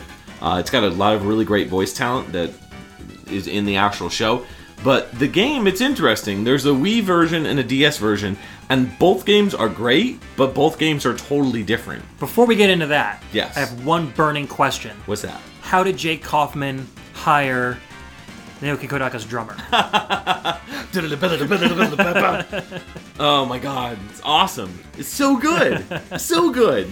Yeah, this is breakneck, Yeah. dude. I think this is as fast as the DS could probably process music. Probably. I'm pretty sure it's all sequenced audio. So. This reminds me a lot of his Contra 4 soundtrack. Oh, okay, yeah. Yeah. I get that same vibe, that just run and gun pace. And they came out around the same time, too, so he's probably, in the same headspace while he was making these Probably. soundtracks. Yeah. But, yeah, those fills are just like right down the drum set. I just love it. And I love just how it's so zany, too, because it has those synths that kind of just go from left to right, like and you also get these awesome jazz moments in this track too. It's a very like fast-paced, like really fast jazz track. I think that kind of parallels the kind of music that's in the cartoon, because that's the kind of music that's in the Wii version of the game. It's all very jazzy, bluesy, but still kind of fast-paced it has a music, smoky bar lounge kind of vibes. If they sold cocaine there. Yeah. Well, on the Wii version, definitely. When you listen to the Wii version, all the tracks are very kind of subdued, very relaxed, but at the same time very like jazz oriented. Yeah. And they step up and become more energetic like as the gameplay goes on, but definitely a lot more clean and crisp sounding than this. This is just full on like balls to the wall, like awesome DS rock. Yeah. So, and this is the kind of music that would definitely put you on the edge of your seat while you're playing any boss. Absolutely. At all. We played the Wii version. We weren't sure initially whether or not this song was in the game on the DS version. I had heard the DS version first and was like, oh my goodness, I need to... Well, it's Kaufman, so of course you like it. Right. And I was like, I need to play this game. So I ended up picking up the Wii version thinking that they were both the same, and they weren't. But I was not unhappy with my selection. But I definitely want to go and get this DS game. Yeah. No, the Wii because- version is kind of an undiscovered gem. Yeah. If you like side-scrolling beat-em-up style games, there's some really good combat. It feels very much like, what am I looking for here? Guardian Heroes on the Saturn. Yeah. Without the multi-plane, it's Right. just a 2D, but you have that kind of lots of combos, air attacks. You can grab guys multiple and people at once. throw people into another person, Yeah. and you collect coins and stuff when you beat up bad guys and whatnot. And there's a little bit of platforming here and there as well, Yeah. but for the most part, I mean, it's got a really obnoxious tutorial, I will say that. Like, we went through the tutorial initially, and after the tutorial finishes, we start the game, and then there are these, like... They still keep telling you how to play. Yeah, there's, like, these bat symbols that kind of come out of nowhere, and they make this annoying, like, whoosh noise, and they're just like, hey, if you want to punch, press B, and it's like, dude, you already told me that in the We tutorial. get it already. Right. So it's like the tutorial was kind of pointless, but I kind of feel like if you're looking for a more like Contra Hard Corps, like run and gun, like super fast paced, energetic game, go for this DS version because it's much more faster paced. Whereas the Wii version's more like just like a beat 'em up, you know, but Right. not a bad beat 'em up, but definitely the two games have different paces, different music. But you know, I love the voice acting in the Wii version, but the DS version doesn't really have as much of that. So Yeah. you take with what you could get. Honestly, just pick up both versions. They're both great. So, Jake Kaufman, don't really need to talk about him. Come on. He's one of our favorite composers on this show. We've played him oodles of times, oodles of noodles. Probably along with Barry Leach, another Yep. composer that probably deserves his own Yeah. episode of Pixel Tunes at some point. Seriously. So, man, I'm just looking at this like, okay, so Batman episode, we're just, picking random Batman tracks that we like, but this composer list is amazing. Yeah. I mean, we've got Naoki Kodaka, we've got Spencer Nilsson, we've got Jonathan Dunn, Jun Funahashi, we've got Barry Leach, we've got Jake Kaufman, all these like really awesome all-stars that we are all self-professed fans of. And it was kind of like that Rare episode we did, where we ended up with all these really awesome composers that we didn't realize worked. Not Rare. The Core episode, where we had all these composers just come out of the woodwork that we were big fans of and didn't even realize they made. Right. So here we are with Batman, and we're like, who knew Barry Leach made a Batman soundtrack? Yeah, exactly. So that's why I like, doing these themes. It kind of forces us to look in places we wouldn't to find tracks that are absolutely cool and amazing, and games that I'm glad I suggested it, Ed. Thank you very much. I guess so. I guess I owe you like a potato chip or something. Yes, you do. You owe me one potato chip, but that's a dangerous path to lead me on, Edward. Because you can't just have one. You cannot just have one. Just like you can't just have one Batman game, but you might be able to have one favorite Batman song of this list. We want to hear yours, but let's talk about ours first. Ed, Oh, let me know. goodness. This is going to be a tough one, man. This is. I'm going to go with Batman Return of the Joker stages 1 through 6. Really? Huh. Yeah, it's tough. I mean, I really like the Batman Returns, the Sega CD, the Spencer Nilsson track, but the fact that it doesn't fit very well with the game kind of detracts from it for me. Yeah. I really like that Barry Leach track. This is a tough one to pick. Yeah, so this is. I'm going to go with the Steadfast one that I was like banging my head to, and that there's a nostalgia factor there because even though I didn't really play the games very much, even as far back as when I started getting back into VGM, like 5-6 years ago, that was one of the first soundtracks that I knew was totally awesome. Return of the Joker on NES? Yeah, Okay, exactly. so that's your pick. That's definitely my pick. Okay, What about you? Ooh, this is tough. I picked a lot, all the classic stuff that we picked. I picked almost all of that, and going back, I almost want to say that I want to pick a track that's my favorite that isn't something that you would normally pick. So, oh man, it's gonna come down between the TurboGrafx 16 track and that Batman the Brave and the Bold, that breakneck. It's really good. But honestly, like the Batman animated series game too, the Game Boy, that track I loved. But I don't think I loved it enough to be a favorite track of this episode, so I think I'm going to go with the Jake Kaufman track. Okay. Honestly. I think oh man, it's so tough because that TurboGrafx track, or the PC Engine track, I really loved that slap bass, that slap soft And bass. that heavy texture. Yes, and the textured tones of that track, but then I really, really love the breakneck pace of the Jake Kaufman track. So I'm going to say the Jake Kaufman track. All right. Yeah. That works for me. So tell us what your favorite tracks were of this episode of this podcast. Leave a comment on facebook.com/groups/PixelTunesRadio. You can find the thread for this episode and mention it. You could also leave us a comment on PixelTunesRadio.com in the episode, and also on YouTube, youtube.com/dongled, where you can watch every episode of Pixel Tunes Radio in video format in a way, and you can leave a comment there. Where else? You could just put a letter in my mailbox. Yep. Yeah. Yep. But you can also go to, I don't know, Twitter? Yeah. At Pixel Tunes Radio. At Pixel Tunes yeah, Radio. Or you can go to our website, pixeltunesradio.com, leave a comment on our WordPress blog. Yep. I did also want to mention, that we obviously know there are lots of other Batman games out there with great soundtracks.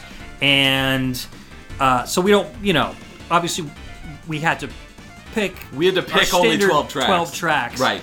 But we know that you guys probably know that we missed some great tracks out there, so we'd love to hear them. You can post those in our Facebook group as well under the show post. I've said in the past that the Jesper Kid soundtrack for Adventures of Batman and Robin on the Genesis is one of my favorites. We'd already played a track from that in the past, which is the only reason I kind of skipped that one. I wanted to showcase some newer or older stuff, as it were, today. But definitely, tell us about your favorite Batman video game memories, other tracks that you enjoy, and, your history with Batman. Yeah. Did he rescue you at some point from the Joker? Possibly. Let us know. Yeah. Yeah. Did you dance with the devil in the pale moonlight? Always. Twice, once with a hat on.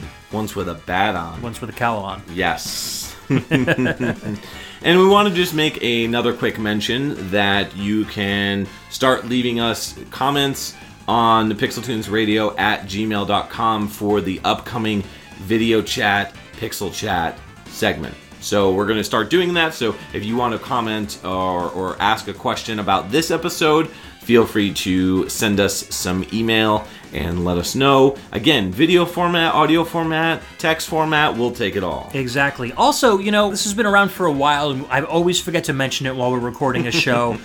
In addition to our Facebook group, there's also a general VGM podcast fans Facebook group.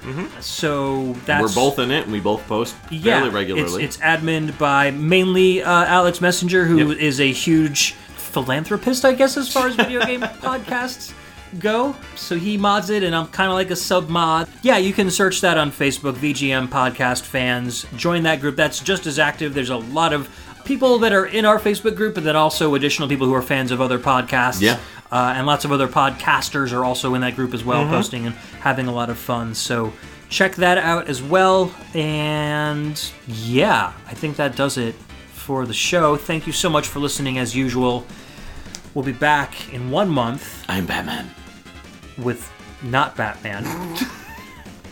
And That's true. It's going to be episode 110, so every 10th episode is... a free pick. Yes. We're doing a free pick episode 110. That'll lead us into May, and that is coming at the end of the month. Exactly. So look for us at the last Wednesday of every month. Yep. But in the meantime, we might post some extra goodies, so please stay tuned to our Twitter and Facebook groups so you don't miss any other bonus Pixel Tunes content in between. You got it, Mr. E. All right, Mr. J. Well, my middle name is Jeffrey, so there you go. Oh, okay. MJ. All right, guys, thanks for tuning into Pixel Tunes. Peace out. See you next time. I'm Batman. I'm not.